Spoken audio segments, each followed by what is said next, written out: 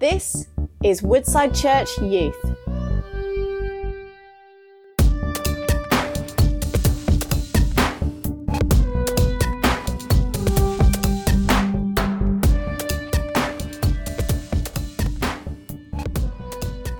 Good whatever time of the day it is.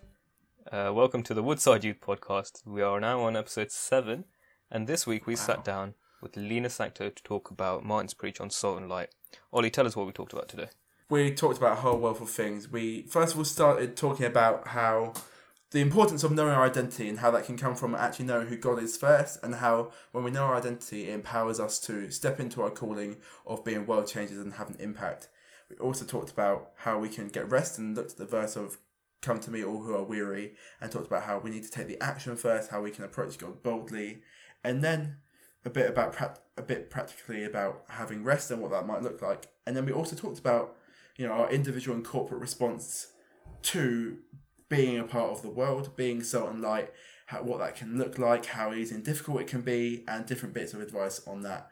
And we ended, of course, with our golden nuggets of practicality. And there are some gems this week. There are indeed. So over the summer, what we're going to be doing is doing podcast episodes on whatever you want us to talk about. So if you've got something that you want us to talk about or discuss, drop us a DM on Instagram or send us an email. Make it about anything you want. There's nothing we won't talk about. Only a few limits. Only a few limits. If you wanna sit there and listen to us talk about Would You Rathers for the entire episodes, please no. I'm down. Ollie might not be down. But yeah, send in your topics on Instagram or drop us an email.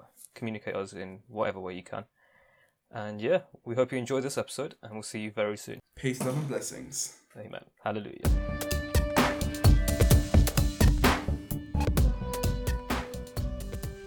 And welcome everyone to the Woodside Youth Podcast. I hope you enjoyed our little bit of an intro. We are now joined by Lena Sancto, which is amazing. So this is the 7th episode of the podcast talking about salt and light.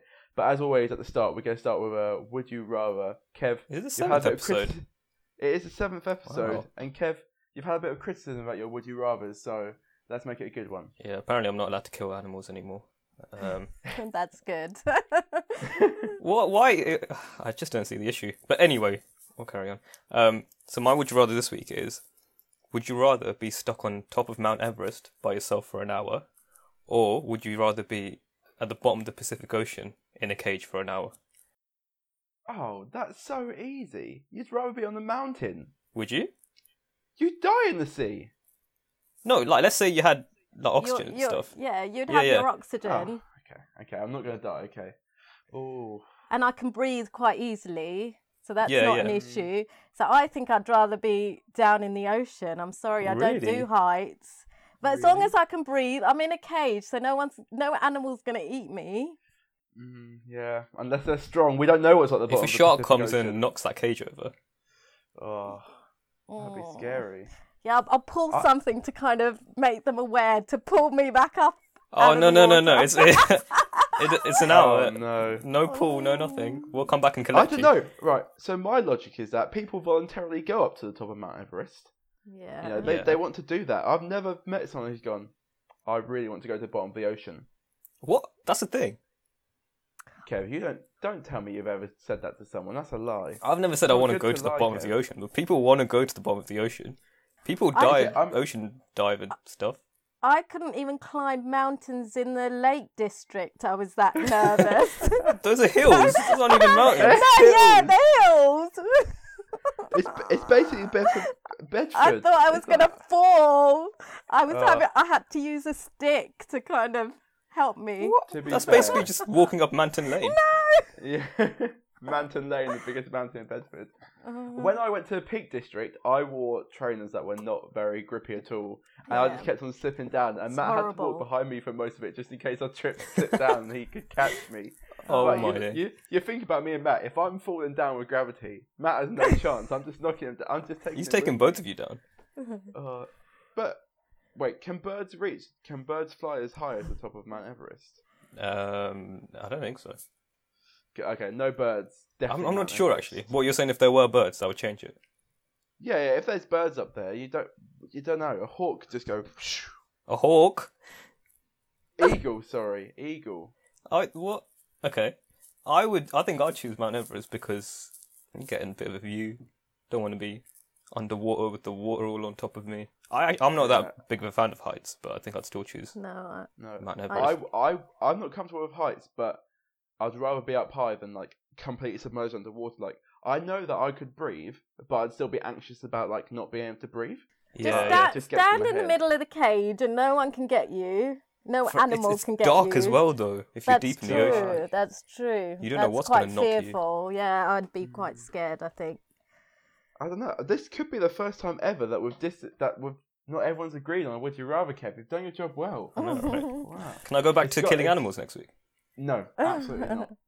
It's got to be at the top of Mount Everest. Definitely. It's a hard one. I still don't know. No. Well, there you go. Yeah, my knees would be shaking too much up there. I think I'd just tumble. You could get down. Oh no, you're by yourself. You can't even have anyone to hold on to. You'll just have 2 sticks and it's just an hour though. To the ground.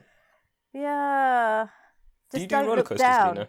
No, I did when I went to America, but I don't. don't. You don't do roller coasters. You don't want to be on a roller coaster with me. Oh no. We found this picture like recently of when I was younger and we went on a roller coaster with my cousins. Yeah. And I'm there like grabbing it like this, like cowering. My cousin's there smiling at the camera like a psycho. To be fair, I don't like roller coasters. They are. I would go on them because you have to act cool. No. But I wouldn't. I'm not a massive fan. I'm happy to hold everyone's bags at the bottom. Absolutely, I'm the bag holder. Yeah. You are cool to be a bag holder, Kev. Take that prophecy and carry it for the rest of your life. No, we all have gifts. We're all body of the church. Yeah, we all have gifts. Yours is holding the bags. Well, there you go. That was our Would You Rather. So we're going to get into the main conversation now.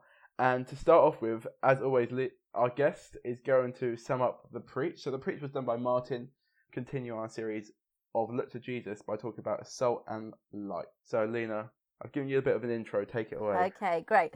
So, Martin read or spoke from Matthew 5, verse 13 to 16. So I'll just read that. Salt and light, you are the salt of the earth, but if the salt loses its saltiness, how can it be made salty again? It is no longer good for anything, except to be thrown out and trampled by men. You are the light of the world. A city on a hill cannot be hidden. Neither do people light a lamp and put it under a bowl. Instead, they put it on its stand, and it gives light to everyone in the house. In the same way, let your light shine before men, that they may see your good deeds and praise your Father in heaven. So he emphasized that the verse actually says we are salt and light. So it's part of our identity. They're not, we might be or we should be, but actually we are salt and light. So he said salt is to be distinctive from food, but it's only effective when it's in food. He mentioned how salt loses it. If salt loses its saltiness, then it is no longer of any use. And then he said, God calls us to be salt and light of the world, to make an impact in our communities and globally, and also to let our lights shine bright. So one of the points that Martin said in his preach was the phrase, to be the church amongst the world. So I think one of the first questions that I thought of when I was watching the preach is, what does it look like to be this church amongst the world and to kind of stand out as a young Christian? Okay, so this should be something that comes out of our relationship with Jesus.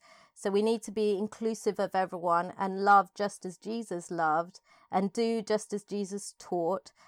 Sometimes our actions speak louder than words, and I'm not saying it's easy, and actually Jesus never said it was going to be easy, but as Christians, the majority of the time we need to go against what the world says is okay. Don't let the world shape us, but we need to live the way Jesus lived. And yes, our friends may ridicule us or reject us or insult us, but Jesus went through worse for us. And it is a real challenge as teenagers to stand up for our faith. But if we love Jesus, then it shouldn't be too difficult, really. Yeah. I think I found it really interesting how Martin started off about talking about how it's you are, like, this is, like, to be world changers and to stand out and make a difference is our identity. And it's not a, you could be if you wanted to, or if you're involved in, like, if you're leading a church, then you can be a world changer. But if you're doing something else, You can't. You are. Everyone that's reading the Bible has the potential to and should be like a world changer. And I think I was thinking a lot about kind of like how if that's in our identity, the power to do that also should come from knowing our identity. Yeah. Because that's where we get our calling from. I think one thing that's been going around my head loads in the past few weeks is this phrase, and it says, "I know who I am because I know whose I am." And I think that process of getting to know our identity involves us getting to know who God is. Martin used the animation of The Lion King, and when Simba's looking into the lake, he sees a reflection of his dad, and that's almost what we should do when we're looking at ourselves. One, we should see a reflection of God in how we represent ourselves, but I think also it's important that we know who our dad is, who our father is, because if I know God as the only person who walked this earth perfectly, I also know that his creation of me was perfect, and so I am a perfect creation. So I think in terms of getting to know our identity and kind of empowering ourselves to be world changers and what we're called to be, it's a process of getting to know who God is and who he says we are. What does that look like though? What does it look like going from a place of knowing who I am to knowing whose I am? I think it's that area of belonging. I think they work in tandem, as I just said.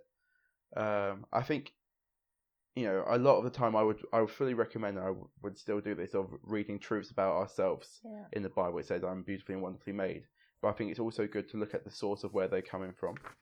Like, why is God saying that about me?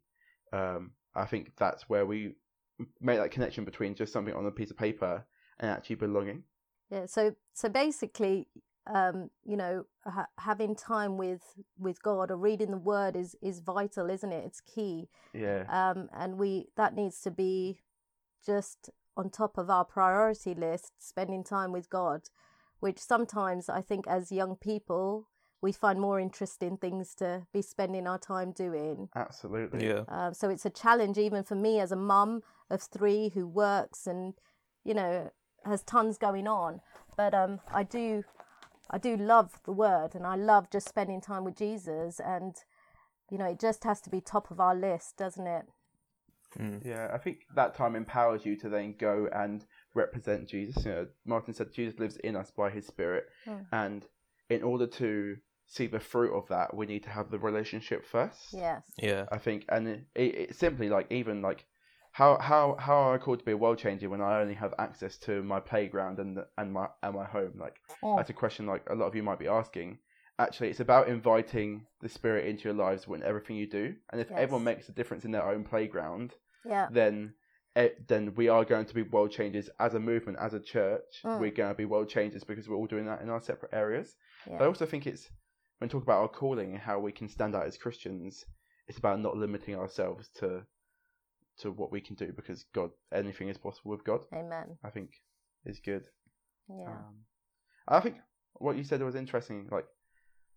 It may be difficult, and we will be different. And I think when you look at Jesus' life, there's a lot of people that looked at him and was like, "What is he doing? That's totally against what we would know in the current climate of their world." Yes. And I think, as tough as that is, we should also expect that at points that if we're going to represent Jesus, we are going to be representing something different to what the world says that we should be doing. And as people in a school, that can be really tough, because am I going to be going to house parties and getting really drunk? Actually, if we're representing Jesus and want to stand out, then maybe that's not the route you'd go down. I'm not condemning house parties, but the way in which we approach things will naturally be different if we represent Jesus. And we've talked about it a few weeks ago on the podcast about how there's a cost to represent Jesus, but actually how it's our calling and it's so worth it as well. Does that mean we just cut off all house parties and everything? We just don't get ourselves involved in the world, or no. I think I remember as a teenager, actually I was thinking of examples, and back then, I don't know if it's a big thing now, but we used to go clubbing, but I used to be the driver. So my excuse, people knew I was a Christian, and for me, I didn't need to drink to feel like I needed to enjoy myself, and so my excuse was I'm not drinking, and I'll drive you lot, and that's fine, and I'll still have fun because I don't need alcohol to to make me have fun. Yeah. So, but people knew I was a Christian. I think, it's important that people know that we have a faith, that shouldn't be hidden, like the light. We need to let our light shine. We can't hide it. If they don't know you're a Christian, there's just something different about Lena. But if they know you're a Christian, then they can start to connect that. I think it's important to highlight how we'll stand out in maybe the tougher situations. But I think as Christians, when we represent Jesus and follow God, we're also going to stand out in situations where people will look at us and be like, oh, I really want some of that. Like Debs was talking a few weeks ago about how in her job, she was one of the most at peace and least stressed people in her workplace. Yeah. Why is that? Because she has a relationship with Jesus and he gives us peace. He's a provider of peace. And people saw that and was like, why are you so not stressed when it's parents' evening and you're writing reports? And she's like, well, I pray, I read the Bible.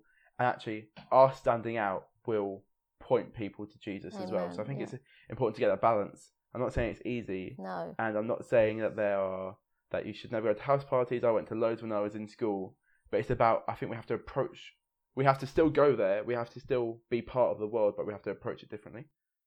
So I really liked how Martin Jeffers was straight up with us and said, the truth is that life will be hard. I love just the authenticity of that. Like when we're Christians, it doesn't mean our life is going to be massively easy. It doesn't mean that, but it means we're going to be doing life with Jesus.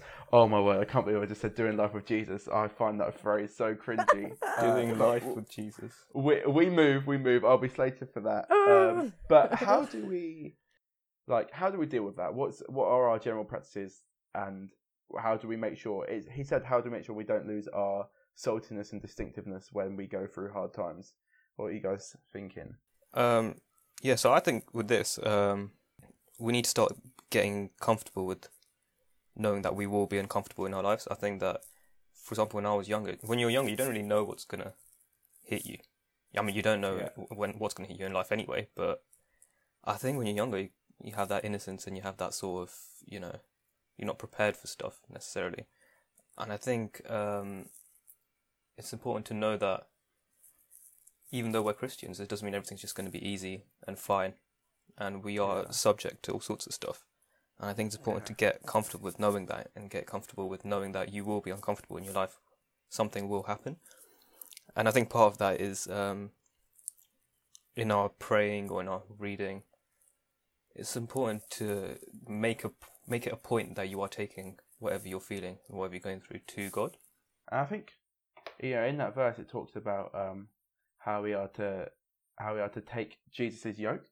And I've done some research, so are you ready to be impressed about what a yoke in this context means? Hang on, let me get my notepad out. I'm going to write this down. Basically, what a yoke is, so if you're working, a yoke is almost like what we'd know as a harness now that workers will put on their oxen. I don't know whether they're the same animal, but maybe they are, maybe they're not. And it basically allows the worker to not, I don't want to use the word control, but essentially is what it is, to control the animals, and it's almost a device that they'd use to allow them to work together better. Would you say it's to guide the animal, perhaps? To guide the animal. Kev, that's such a better word of using multiple This words. Is why we're co-hosts. But I think, that's really important to put the emphasis on when we take Jesus' yoke, that it represents us coming in union with God and us working together. That He will guide us and He'll be there for us, and He'll take a lot of the work. But it's like we're doing it together, and that's why we still go through these difficult times, because it's not that He's taking them away; it's that we're going through them with God guiding us and with God helping us. And there has to be, when we come to God, there has to be that emphasis on, I want to do this with you because I want to have a relationship with you. This is what doing life means, but it's going to be easier because I'm with you and I'm in union with you. Is that joining together? Yeah. Which I think is really important. Yeah, and it also shows us that we need to be in constant relationship with the Father, don't we, for this to happen as well. Yeah. And it's not like He abandons us. He's always going to be there in union with us, isn't He? He's not going to. It's like Ollie's favourite parable of the prodigal son. Where absolutely he loves it. But no, God's never going to leave us in that, is it? He's always going to take up our burdens and be in union with us, like you said, to get us through stuff. I think what's really important to look at and think about when once we've listened to the preach, is how God addresses us as you, and that's a personal, but that can also be a church-wide corporate response of, he says, you are going to be salt and light of the earth, that he's addressing us as a part of everyone. So I think by breaking that down, just simply we've got a responsibility to make an individual response, and we've got a responsibility to have a corporate response, or all our individual responses come together to make a corporate reaction. So I guess how can we do that as a church community? How can we do that as young people to be salt and light and step into that calling of being world changers and having an impact?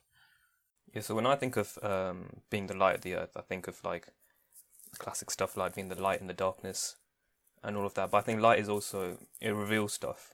Yeah. Light is information. It carries information. It's all of that. And I think individually we need to be that, basically. We need to be the light in the dark, the revealers of the truth, basically. The ones who are carrying the truth as information and giving it to other people. So I think we can't just take a seat back when it comes to stuff like injustice, or when it comes to anything that is effectively darkness. We need to be calling stuff out. We need to be the ones that are trying to actively make the difference and trying to be in the darkness and being that light. It's that phrase of let's put some light on the subject if they want to know more and dig deeper. And actually, like, we should be the ones bringing light to the subjects because we are light. We've got Jesus in us, and we are walking light, and we need to go into those subjects and bring light to it. Yeah, like one of the first things God did in this world was say, "Let there be light," and we are called to do that. We are called to be that light. Cool. So I was thinking, Martin was saying that salt is only effective when in food. So we need to be people who are with people who, so that we can be salt to those people. And also we need to be people who are doing what Jesus did. So being forgiving, accepting of everyone, standing up for justice, like you said, Kevin, being humble, not arrogant, serving and caring for others. Yeah, I think, when there's darkness, often the devil and the enemy is more successful in attacking that area. Yeah. I think that's one of the reasons when we talk about stuff we're struggling with, if we're going through addiction, like, one of the most important things is to speak about it, because when you bring light on the subject, the enemy is less powerful. Yes. And if we see our role not as almost disabling the enemy and making him less powerful, that's an incredibly big calling to have, and something that we are called to do. So I think that's important to note. But I think also when you look in the Bible and look at the stories of Jesus, like, one of the most amazing things is that he was in the houses of the people that most people didn't like and wouldn't step foot into. The houses where you'd be shamed if you walked into. He was talking to the people that were in the corners that people didn't notice as they were walking past. And I think that doesn't have to be too far away from what our lives should look like. It's a massively transferable skill, and Jesus comforted the lonely. So if you're in your playground or in your common room and there's someone sitting by themselves, actually that's a transferable position where you're in that scenario and you go, actually, I'm going to go and talk to them, or ask, or just even smiling at them as they go past. That's incredibly powerful, and that's exactly what Jesus would have done in that scenario. I think in terms of individually being salt and light, that's what we're called to do. If we're the ones that show acceptance to the lonely, that bring Jesus and light into any situation of hatred, injustice, all of those issues, if they're happening in our personal light, is also a kingdom issue as well.